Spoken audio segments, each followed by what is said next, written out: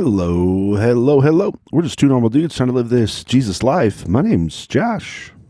Hey, I'm Andrew, and we are This Jesus Life podcast.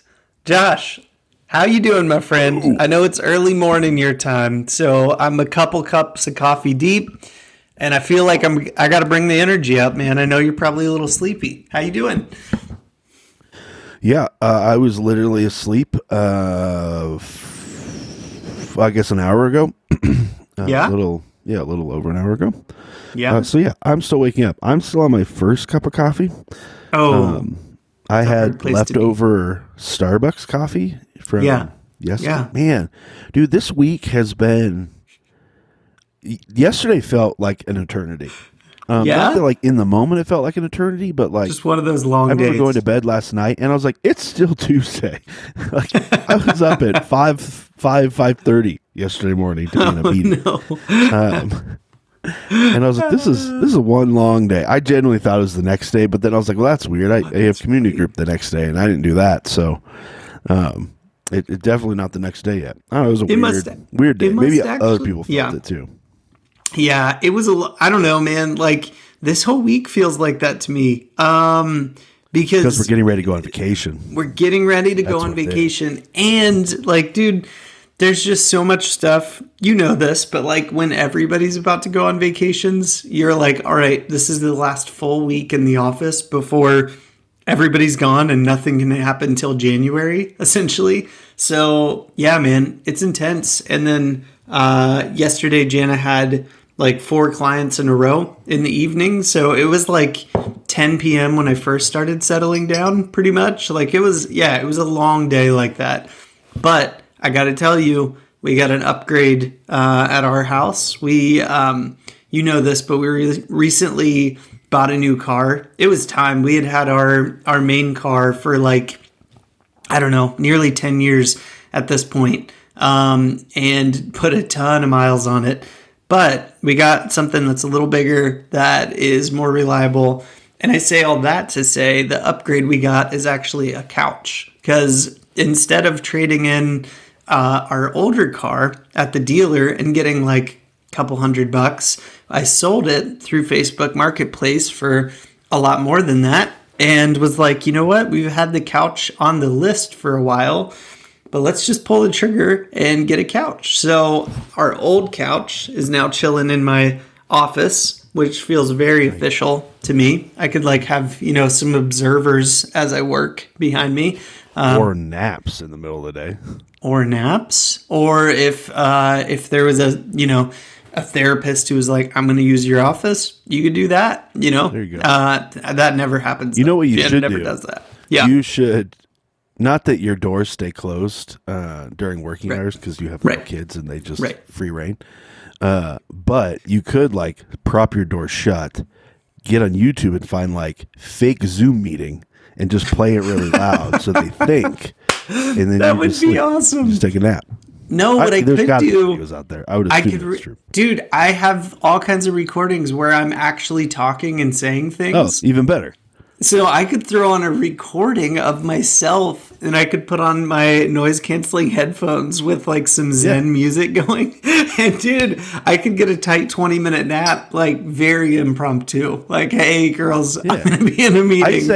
I say this. So here's the experiment. Yes. You do it every day. But you play the same exact video and see how long it takes your wife to realize, wait a second, he's doing the same thing yesterday. Dude, that would be, I might just have to. I'm terrible at napping, and a lot of that is I just drink too much coffee, so I'm like way too wide awake in the morning time, but mid-afternoon, I might have to try that. That's actually our old couch. I said all of that to say, last night at 10 p.m., I sat down on our new couch, and I'm like, thank you, Jesus, for a new couch. Like, that old one is not comfortable. Like, you spend 20 minutes on it, and you're like, this thing sucks. So, really? I'm thankful for a comfortable couch, man. It's, and it looks cool in the office. The crappy thing now, too, is, like, the couches that are, like, in that, like, mid-century style, that's in right now. It's that or like cloud couches. But those mid-century style couches are not comfortable. Everyone I've ever. No. The one I own isn't that comfortable. They're not. The ones I've ever, That was way too low. And you you try to lean back and your head just goes straight back. And it's like, why do you even exist? Who designed that? My next couch is going to look like that one though. I want that brown, like leather, old look. It's cool. Because I think it would clean better with my dog. Because now I have a fabric blue couch. It's like you got to get the high back though, couch. Man. Don't go low back. It looks cool, but when you sit down, you can't lean back unless you're a 4-year-old. Then it's great. Like my daughters, they love that couch because they're like, this is perfect. Unless you're very short. When you sit on the couch, are you a sitter or are you a layer? I like to do a lean. I like to lean back and put my feet. I'm an in-betweener. An in-betweener. I like to throw my feet out, get nice, get that comfort level up, get maybe some pretzels going close by, or some type of snack. Gingerbread cookies, man. Janet made a huge batch. That's been my go-to recently. So I get that. I'm an in-betweener, but I do like good snacks while I'm chilling on the couch. So maybe a LaCroix. What's your go-to snack?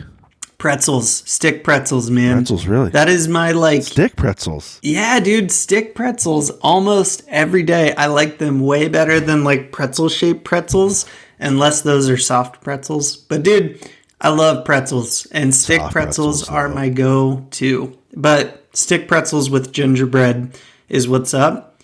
And we made our own ginger beer recently, so I basically make a virgin Moscow Mule most nights, where I'm I'll take a lime LaCroix or really the Kirkland brand, throw some of our really super spicy ginger beer in there and dump it in. So good, man. Get that and some pretzels, maybe a gingerbread cookie going, and the in-between lean. I'm good to go. What about you? Are you lean? Are you a layer? Yeah, I'm not a. What do you do? I'd say 85%. Well, floor guy? Depends on what I'm on the couch. You just sit on the floor? 85% of the time, I'm probably laying on the couch. You're laying on the couch. Unless it's a hockey game, and then I have to sit. Then you're a stander? You just stand in front of the TV and shout? Not a stander. Right. Though the way the Avs have been playing recently, half our lineup is still out. So we're playing our minor league team at this point. But they're doing okay. They're holding in there. We're not in the playoff race right now, which is a little frustrating. But once we get everybody back, we should be back to normal. And hopefully, the second half of the season we get back there. But it's for me I'm definitely a layer on the couch. That's how couches should always be used, I think. Right. Even I also live by myself, so I don't have to share the couch with anybody. So that's always a win. Except for my Jack. dog, but he's not allowed on the couch these days because he leaks, and he's not going to ruin my couch. Snack-wise, though, Jackson in-betweener when it comes to are you peeing or not peeing. He's always a little. Yeah, I'm an in-betweener. His new thing is he pees while he walks, not in the house, but while we're out, taking a walk. His new thing is hey, I'm hey buddy, you're still peeing. Why don't you stop? Before it gets everywhere. He's a crotchety old man. He's I'm going to just do both at once. I'm trying to get back to bed. Anyway, I derailed you. Where are you at on snacks? No. Is there a go-to? Where are you at on snacks? I change up my snacks pretty regularly. I'm not a huge snacker, I don't think, in general. No. But I've been doing shoot, why can't I think right now on the top of my head? Makes me feel like cheese. Makes me feel like you're lying about it because you couldn't think about it. You're I don't know. Well, I couldn't think of I couldn't think of the word salami. Salami, yeah. I was I know what it looks like. It's pepperoni, salami and cheese. Yeah. But I think I'm coming to the end of that. I did that for the last few months. I get it. I think I'm done. Beef jerky's been the new thing. Yeah, beef jerky's always good. But I hate beef jerky. I love the flavor of beef jerky, but I hate buying it. Because it's expensive. So stupid expensive. It is expensive, it's $15 a bag. It's crazy. It is. Even at Costco, where you get the big bag for a cheaper price, it's way up there, dude. Yeah, and you can go through beef jerky so fast. Yeah. No, I just ran into the market yesterday on the way home. Yeah. I got my dog food. I got bread. I got pepperonis because I ran out of pepperonis and I eat a lot of pizza. And I got beef jerky, and I walked out of there for $107. Oh, that sucks. Where you're like, this is barely even people food. This is mainly not. Right? Yeah. Right? Dude. My dog is brutal. A princess though, so he only eats a certain kind of food, or he'll just let it sit there for a week, and that dog's a handful. Dude, we're coming to the end. Dude, we've done 10 episodes on this. We're coming to the end. Sorry. 10 episodes. I interrupted you. Sorry. Yeah. No, you're good, because I forgot what I was going to say, so that was a good jump in there. Right. Yeah, so 10 different episodes, 10 different interactions that Jesus had with different people. Yep. And we're going to try to tie a bow on it today. We're thinking, hey, what did we personally learn through this? Like, what's the stories that impacted us? Or maybe impact's a strong word. I don't know. Maybe it's just like, hey, what's the episode or the interaction that you just kept thinking about, that you couldn't shake, that kept coming up, maybe in different conversations, or just, as you're sitting there doing whatever. So kind of recap for everybody. You have an opportunity to definitely go back and take a listen to all these episodes. Next episode, it probably will be after Christmas, I would assume, before it goes up, unless Andrew and I get really ambitious and try to record another one. But let's be honest, you guys know us recently. Hey, we're going to try. We're going to try. Josh and I got to talk. New Year. Let's say New Year. Yeah, you might get a bonus one before the new year, but we're going to try for next week. We'll see. All right, people? We're going to try to keep it rolling. We'll be finding a new series when we get there as part of this. Yeah, be brand new. What it's going to be, that's a surprise. We know. Wink, wink. It's going to blow your mind. We don't want to tell you yet. But we'll get there. No, so this series, we talked through Andrew and Simon Peter, and Jesus calling them to follow him. That kind of whole story. We went through Nicodemus's story. Yep. As Jesus introduced this new life, this new birth. We talked through Mary Magdalene, and with her past, and the fact that the way Jesus showed up. That she was one of the people at the grave, all those things. We went through Zacchaeus. He was a wee little man, but that guy saw a tax collector and chose to dine with a tax collector because Jesus came to seek and save the lost, not the righteous. Woman at the well, and that story of Jesus introducing himself as the Messiah to the world through a woman that had a checkered past. Sorry, we're a part of a church plant right now, and we need chairs. Can I be really? Let me vent for a second. Okay. I don't know if you ever had to buy a lot of chairs before, but chairs are stupid expensive. I believe. And at first you're like, $5. That's not that bad. Well, you go $5 times 150, 200 chairs. You're dropping a lot of money, and that's if you can find it for $5. Right. But apparently, someone in our community found them on an auction site, and they're bidding on them right now. Oh, so I'm just nice. This thing, and they're worried that I was bidding on them because we never touched base again, and we were bidding against each other. If you were both bidding each other up, that's funny. That would be the worst. But I had no intention of bidding on them. I just told them to do it because that seemed like good delegation. Yeah, and I've never done an auction online, so.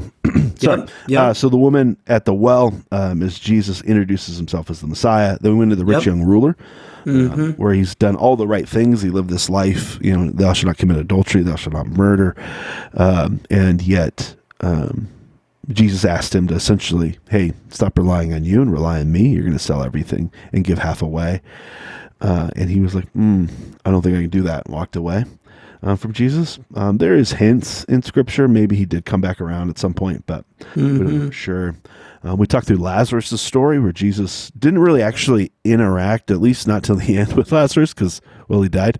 You got to think they hung out after he raised him, though. Like Jesus obviously he didn't show up late, raise him from the dead, and then disappear before Lazarus came out.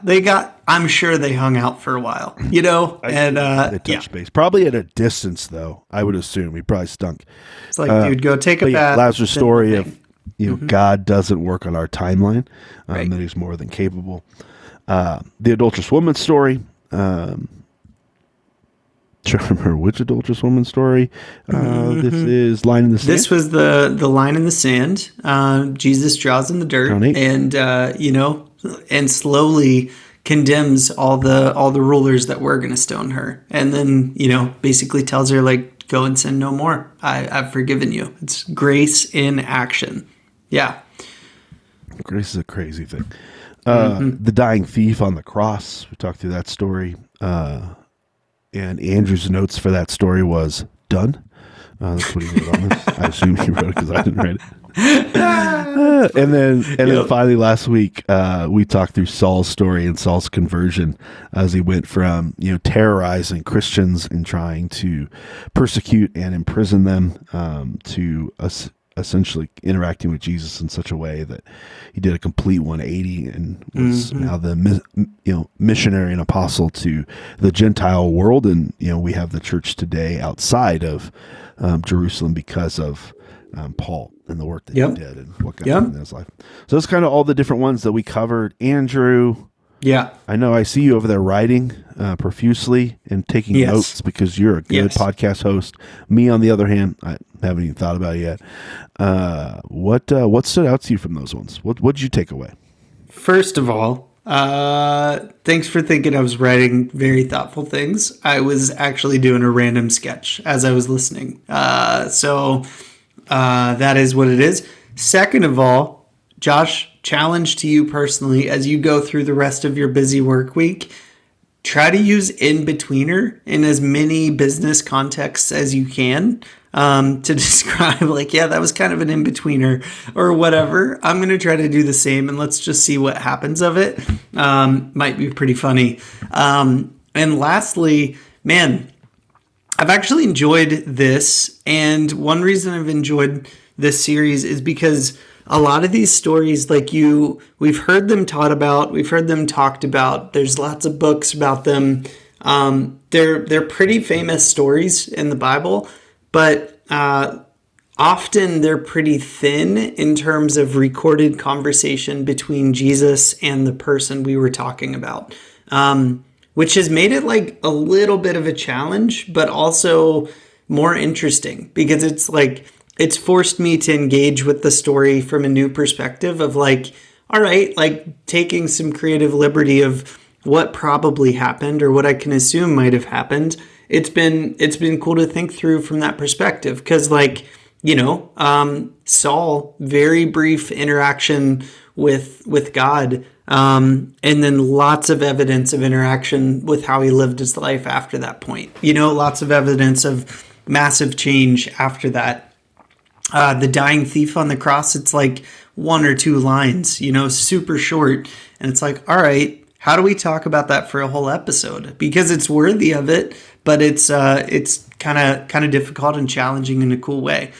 The thing that has stood out to me in a new light through all of this, probably going back to like the Zacchaeus story, and really honing in on the idea of like Jesus's ministry and direct relationship with the like untouchable people. Like, man, since doing that podcast, I know we talked about it a lot of like how tax collectors were viewed. But like I'm reading a new book or a book that's like from a biblical scholar, and it's about the topic of like affirming versus non-affirming beliefs and how people view that. And it's been really interesting. But he was talking about tax collectors specifically and was sharing that the context was like in Judaism at the time Jesus was alive and leading up to that time, in that kind of 100 years before when Romans were dominating Israel. Tax collectors were viewed as the one group that Jews said, you are unredeemable. Like these are people who God would not and likely could not redeem. So like that just takes the stories of Zacchaeus and Matthew and other tax collectors that Jesus hung out with and like deepens them to a different level in my mind, that it was actually like, it was powerful that we can see at face value.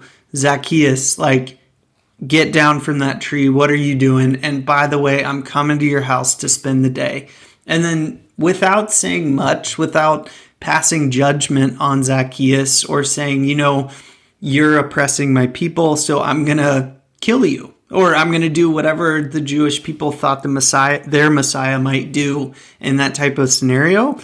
Jesus goes in, demonstrates like, hey, you actually have dignity because you're made in the image of the Father. I can love you because of that. And without a lot of words, Zacchaeus immediately turns his life around, commits to making wrongs that he's done in the past right. And Jesus declares, like, today you and your house are saved, And it's this powerful, honestly, like in the day, way more scandalous than I realized interaction that Jesus plays out like love. And he's like, no, I came for the unredeemable. I came for those who you all think are outside of God's power in some way. And that's a challenge to me, man, because there are types of sin that I'm like, God, just judge this and like, let it be like, judge them, get them out of here. Like, there are a few types of sin that I think of that. And, to have a whole culture who's kind of agreed, like, man, tax collectors as well as centurions, from what I read, are like the unredeemable. They're ones God wouldn't want. They're ones God couldn't redeem. And Jesus made very clear statements of like scandalous grace and love in action through how he treated these people, and saw like immediate life change in it. And that's just stuck with me and been a challenge to me. And I think a through line of a lot of what we've talked about over these last 10 or so episodes, as we've gone through this kind of relationship series of how Jesus treated people in relationships. So yeah, man, that's my big like takeaway is like, I don't know, Jesus was pretty scandalous in who he chose to pour right into. And he didn't look at anybody and say, you're unredeemable. Like, far from it, man. Yeah. So it's a huge challenge because I'm way too quick to think like, no, like I shouldn't hang out with him, or like God's not doing anything in their life, or whatever those assumptions are. Like, it's wrong of me to make those anytime I'm starting to make those. So yeah, man, what about you? What's like stuck with you or been maybe drilled into your mind a little deeper as we've gone through these last 10 episodes? Yeah, no, that's good. And I'll get to mine here in a second. I just want to jump off of yours. Like, yeah, I think the big piece of why we don't engage those people, whatever it is, whether it's, the worst of sinners, and that's why, or it's, we go the religious side, but Jesus, he was pretty hard on the religious, so maybe we are allowed to be. Yeah. But I think it's our comfort, because messy people means mess is going to get on us. That just comes with the territory. And I just wonder, like, from Jesus' perspective, like, sure, he's God and has the ability to manage those things, but he was also man and human and functioned with emotion and functioned with energy levels and what he had and what he didn't have. And I think that's probably the biggest thing, because at the core of it, we're still all selfish beings, right? Whether we know Jesus or not, like, our core function 89% of the time, just to be generous to ourselves, is self-service. So there's that piece of like, yeah, to engage this person. They're going to be a lot of work. They're emotionally exhausting. Their sin may get on me. All these different things. I think it comes from just a place of comfort for us. That, well, I don't want to get comfortable. I like my life as it is. I like the people that I like, and the people that, aren't in that circle. That's okay. I can't connect with everybody, right? We justified it in our heads, and yet here's Jesus connecting with, the outcast, the outsider, the sinner, the thief. And I think there's an example in that I don't think we actually covered in the series that we should probably look at ourselves, of, who are we connecting with? Are we generally trying to be Jesus to those around us, even the ones that annoy us the most, right? Like, I've been convicted recently about some people that I work with and I can't stand, and God's saying, hey, love them well. Like, you got to engage these individuals. And, so there's an attitude shift that changed for me over the last few weeks, towards those people, because, they made me uncomfortable. Not uncomfortable in the sense like they're great sinners. Who knows? I don't know them that well. We just in meetings together, but their personality type just clashed with my personality type, and I couldn't do it. But it was that conviction piece. That wasn't what I was going to talk about, but as you were talking, it kind of hit me. For me, cool. I think there's two pieces, and I think these are just themes of my life in general right now. One is grace, so the adulterous woman story, and the other is dependence on God, the rich young ruler story, are the two things that keep coming up over and over and over again for me. One, like, what does grace look like? We're supposed to speak and act in grace and truth. How do you do both things well? If they're in conflict with each other, which one do you choose? I would argue, because of what Jesus did on the cross, we choose grace. Might mean people's lives get messy. It might mean that it takes them a handful of times to get back up, but that's the Christian faith. Like, that's the beauty of what we get to do as believers, is when we screw up, we get to get back up. Like, that's what the gospel is. That's what Jesus went to the cross for. No matter the sin, no matter the ugliness, no matter the harm. There's some people in my life right now where their lives have imploded because of their own decisions, and it's easy to get to that place where you think it's over. You're like, well, they've ruined it all. And there's probably definitely pieces of their life that, will never be the same. But the reality is they still get to get back up. Their story's not over. They still get to pursue Jesus. He's not going anywhere.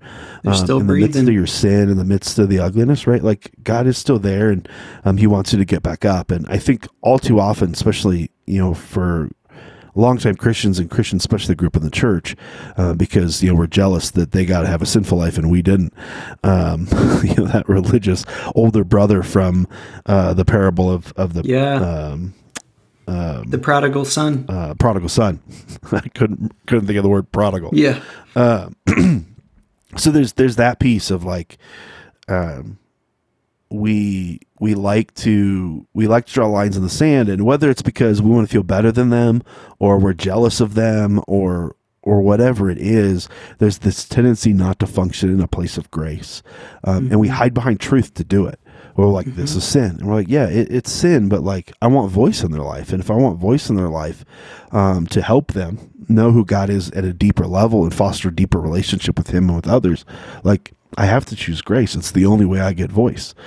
Because if I choose any other route, and I choose not to, then that whole relationship gets shut down. They're out. They don't care what I have to say. Like, I've lost any opportunity to influence that God may have given me, because I chose to hellfire and brimstone rather than to live in the midst of the gospel and say, look at what God did for you. Like, choose to run back to God, even though your sin is ugly, even though it's destructive. Like, this is why Jesus went to the cross. So the beauty of that. Yeah. I think the other one, the rich young ruler, just in general, of like, how do we create dependence in our own lives on God? And I think a lot of that's depending on how much time you're spending with Him. I think that's a big piece. If you're not spending a lot of time, the reality is you're going to figure out how to do it on your own. And you can live this life. I wouldn't say you live it fruitfully, in terms of kingdom, things that matter to the kingdom, but, how do you express love? How do you give trust to God? How do you, choose to invest time and choose, to to be vulnerable with God, so He can work on the parts of your heart that maybe are harder towards the change that He wants to make. But it's that dependence piece that the rich young ruler had of having to sell, half of his wealth and give it back to the poor, or to give it away. I don't remember exactly where Jesus told him to give it, but give it to the that poor. idea of like, you're going to have to create a dependence on me, and your lifestyle is drastically going to change. And I think that's a big piece of this. And I think it's one of the hardest lessons to learn in living this Jesus life is this idea of death of yourself. Like, it's death of dreams, it's death of pursuits, it's death of how you view certain things and view, your worldview changing towards, to align closer with God and what He's desiring of you. Parts of your personality dying off, so love can fill those gaps and those voids, so you can love God and love people better. It's all that journey of walking with God that. It's a lifelong journey. It takes us a while. I don't say it's a lifelong journey as an excuse. Like, don't hear me of like, well, it's a lifelong journey. I'm never going to figure it out till I die. Yeah, sure, to some extent, but like, there should be growth. Dang it! Like, you should be sitting in that place of like, well, God's still working on me. Yeah, but if you're having to learn the same lesson over and over again, I'm guessing it's not working.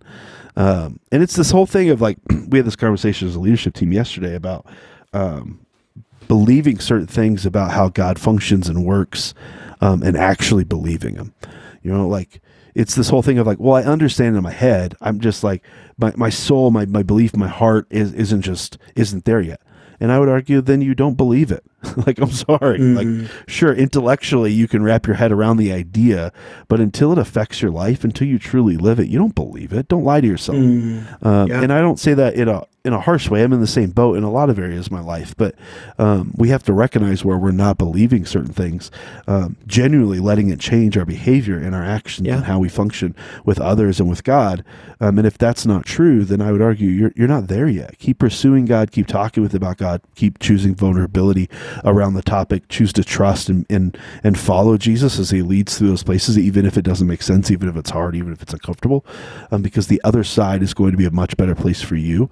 But it's that dependence that God wants us to create on Him that I think is really hard for the American church, because, we're rich in terms, especially in terms of those that lived in these times, even with inflation today. Like, we're extremely wealthy. We can take care of ourselves. We don't worry. Most of us don't worry where the next meal is going to be, or if a roof's going to be over our head that night. Like, we don't have to create that dependence. We can live this life. So it's forcing ourselves to create that dependence, and dying to ourselves so we can see more of God in us, and changing our heart towards those around us. But I think that's my big takeaways. Yeah, man. Dude, as you were talking, I was thinking, it's easy, like on your, on the learning piece, like it takes a long time. I'm a slow learner. I'm actually, in my work life, if it's a new skill, I'm a fast learner. I'm pretty high capacity at learning new things. You are too. But when it comes to my spiritual life, my walk with the Lord, dude, I'm a slow learner. I've learned this about myself. It's like that. I've told about the year of the chicken example, and now I'm in the season of focus, and I'm learning some different things, but I haven't forgot the lesson that God is faithful. That was the lesson that took me a couple years to just learn it into my bones, And now my job is, don't forget that. Keep pursuing God and whatever He wants to teach me now. I like how you call it the year of the chicken, and it wasn't like it was multiple years. But I thought it was going to be, but that's part of the story. Is I thought it was going to be this short thing, 6 months, it all worked out great, and it's no, it's 2.5 years. It was not what I expected. How funny is it? Yeah. I remember having a conversation with you before the chicken became, the year of the chicken. Yeah. And it was hey, have you ever had a word for the year? Yeah. Or it was my first time ever. You journeyed down that road. How funny is it your first time down that road? is, and it's not like, and it's a super spiritual lesson, but your word isn't. I know. And I'm a slow learner, man. It's easier to forget. It's like way better for me. And God's like, I'm going to give you this goofy word. But all I have to say, yeah. Why do you think in your work life, in the practical, like that realm of things, not that spiritual life isn't practical, that you are a quick learner, but in the spiritual, it takes you longer? Probably, if I'm being real honest, because I'm entrenched in that work day in and day out. You know, it's where I put a lot of effort and focus of like intentional time. You know, I don't necessarily work exact 8-hour days, but I work close to that or more most days, you know, and it's like, it's a big piece of my life is my job. And like spiritual life, I think the lessons are harder to learn deeply. Because I think like when you're learning a skill, how do I present better? How do I get 10% better at presenting or leading a workshop or doing whatever I'm doing?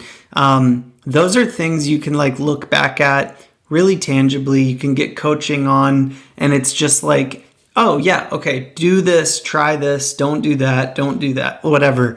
Like there's little simple tactics to adjust things.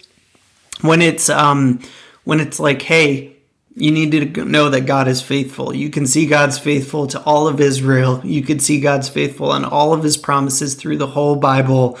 Believe that God is faithful. It's like, yes, my head believes that, like God's faithful. But for me, it took a couple years of this whole set of experiences to learn like, no, God was faithful. God is faithful. And that actually means right into my direct life. And I know it in my heart now, God is faithful, you know?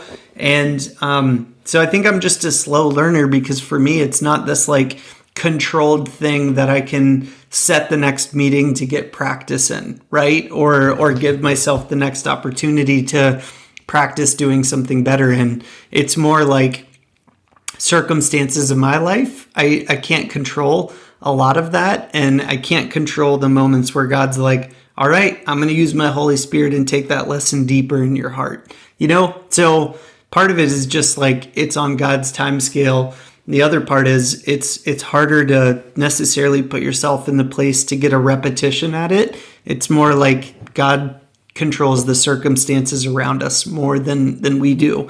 But the whole thing that got me on that was like, you were talking about grace and talking about like generosity and all these things that you can pull out of stories like the rich young ruler, like the woman at the well, like Lazarus, Nicodemus, all of it, Saul, Paul, you know? Grace is like, it's so much easier to view God's grace as a punch card than it is to like live it out in your personal life. In my personal life, it's a lot easier to be like, crap, I sinned again. I did that thing I didn't want to do that I've already repented, or I've already like asked for forgiveness on. I'll ask for forgiveness again. You know, good thing, like that punch card, you can just keep adding punches to, essentially. It's a lot easier to have that kind of view of forgiveness and grace in today's like Christian life than it is to be like, no, when someone wrongs me, I need to be quick to give grace in that very personal situation, you know? And for me, like, the biggest challenge around grace is like the pray for your enemies piece, where there's been some stuff in my life that I'm not ready to like put in a podcast yet. And Josh, you know about it, but you know, there's been some hard experiences in my life where I've been quick to be on the seat in my mind of like, man, I hope this all breaks down around you. I hope the chickens come home to roost. like that type of situation where it's like, I hope everybody sees what I see. And dude, that's not grace at all. And that's not what God tells us to do. He's like, no, pray for your enemies. Pray for those who persecute you. Not that I'm persecuted, but when I'm feeling those thoughts, when I'm starting to have those thoughts about a person, my actual response, the Bible tells me, is pray for them. And not in some weird, like, roundabout way of, God, I hope your justice comes. No, pray for them, that God would intervene, that his grace would be made known in their life, that God would do powerful things through them in spite of brokenness. And in that same way, maybe I can grow actual love for that person in my mind and heart. So I don't know, man, like I don't think I'm done on the learning journey of God is faithful. I think that's always going to go deeper. Like, I think any of these lessons, we can always learn them a little bit more into our bones and into our heart than maybe when we go through one season.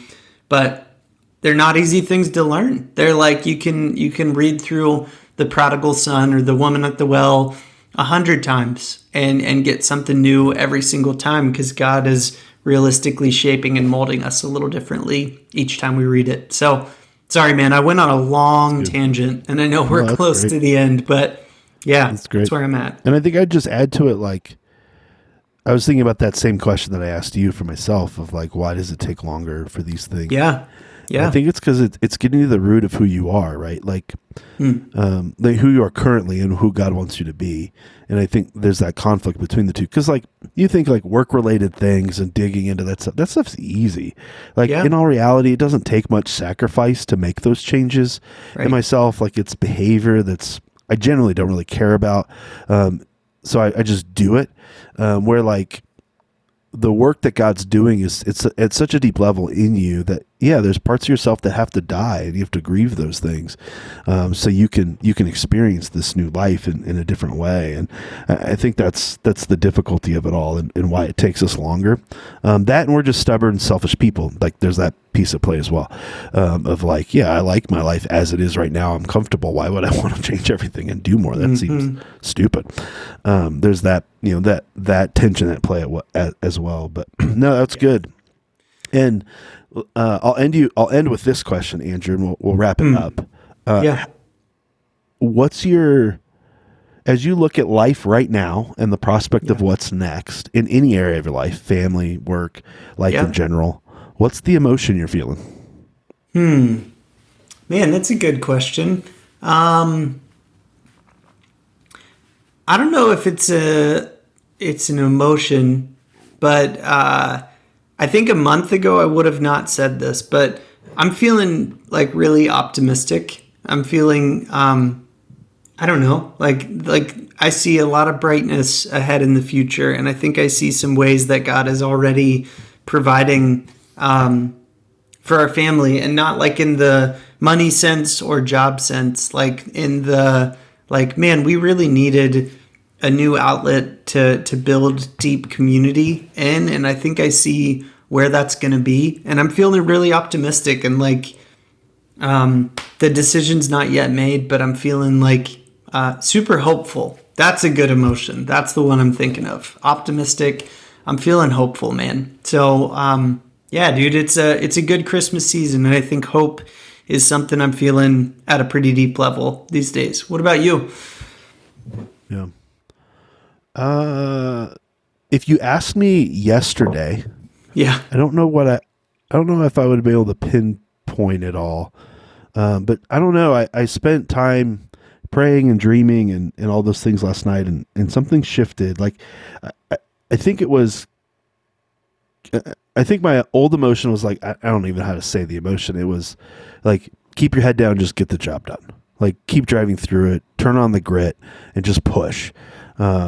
And not in every area of my life, but in the important areas, like, that was it. It was just get through it. Like, do the things you have to do, even though you're not excited about it, even though there isn't, not that I wasn't hopeful. Like, I do believe God is at work. So, and there was cool things that happened in that season. It was just grit season of, like, there's a lot going on, just push through it. And I think last night, the thing that shifted is, like, there's an excitement of, like, look at, just even like Hill City, our church plant. If you're in the Colorado Springs area, hillcity.church. Check it out. But like what in our short period of time, we've only had 2 services at this point, and we have community groups running.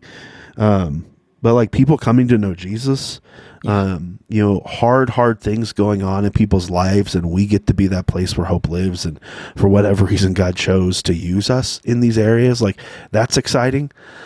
We get to introduce people that have little to no experience with church, to this Jesus guy, and the potential of change that can happen in that place and hope to be instilled. Like, that gets me excited. My first message I preached for Hill City, it was fine. But I think it lacked that piece. It lacked emotion. It was extremely,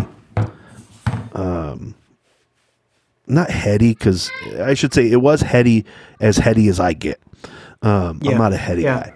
I live in the emotion, especially when I'm preaching, but it didn't hit that. I just wasn't excited for it. And as I was prepping last night and praying, like, I'm excited. That's the season we're in. Like, we get to share the hope of the world with those we come in contact with, and we get to play a part in this. And that's exciting. It's exciting to see what God's doing. Even with work stuff, like it's just an exciting season of what could be and what could be next. And we get to dig in and help, those around us. Like, it's an exciting journey of where we get to sit right now. And I'm looking forward to what God is about to do, because of what God has already done, when my attitude was just grit, and now it's excitement. And let's see what God will do in the midst of that. But that's kind of my emotion right now. That's awesome. Yeah, dude, I just have to get my buddy to move back out here and be a part of Hill City. I know. We'll see what happens. I'm angling for a trip to Colorado, and slightly fearful God will say that, but you know what? It's whatever's gonna come is gonna come. But my friend, I gotta bounce. But thanks for doing this. It's been awesome. For sure. Hey, thanks for listening, guys. Yeah. Peace. Thanks for listening to our show. It really means a lot to us, and we hope that it helps bring you closer in your relationship with Jesus and with other people. And it also helps us out if you rate our podcast or leave us a review on whatever platform you're listening on. You can also follow us on Instagram and the Facebook. Now, sharing this with your friends isn't just to get the word out of the podcast. We believe that we have the message of hope that's found in the gospel of Jesus Christ. And you sharing this has the ability to transform the lives of the people around you. We want to hear from you. You can email us at hello@thisjesuslifepodcast.com. You can message us on Facebook and Instagram, or you can just visit us at thisjesuslifepodcast.com. But seriously, thanks for listening.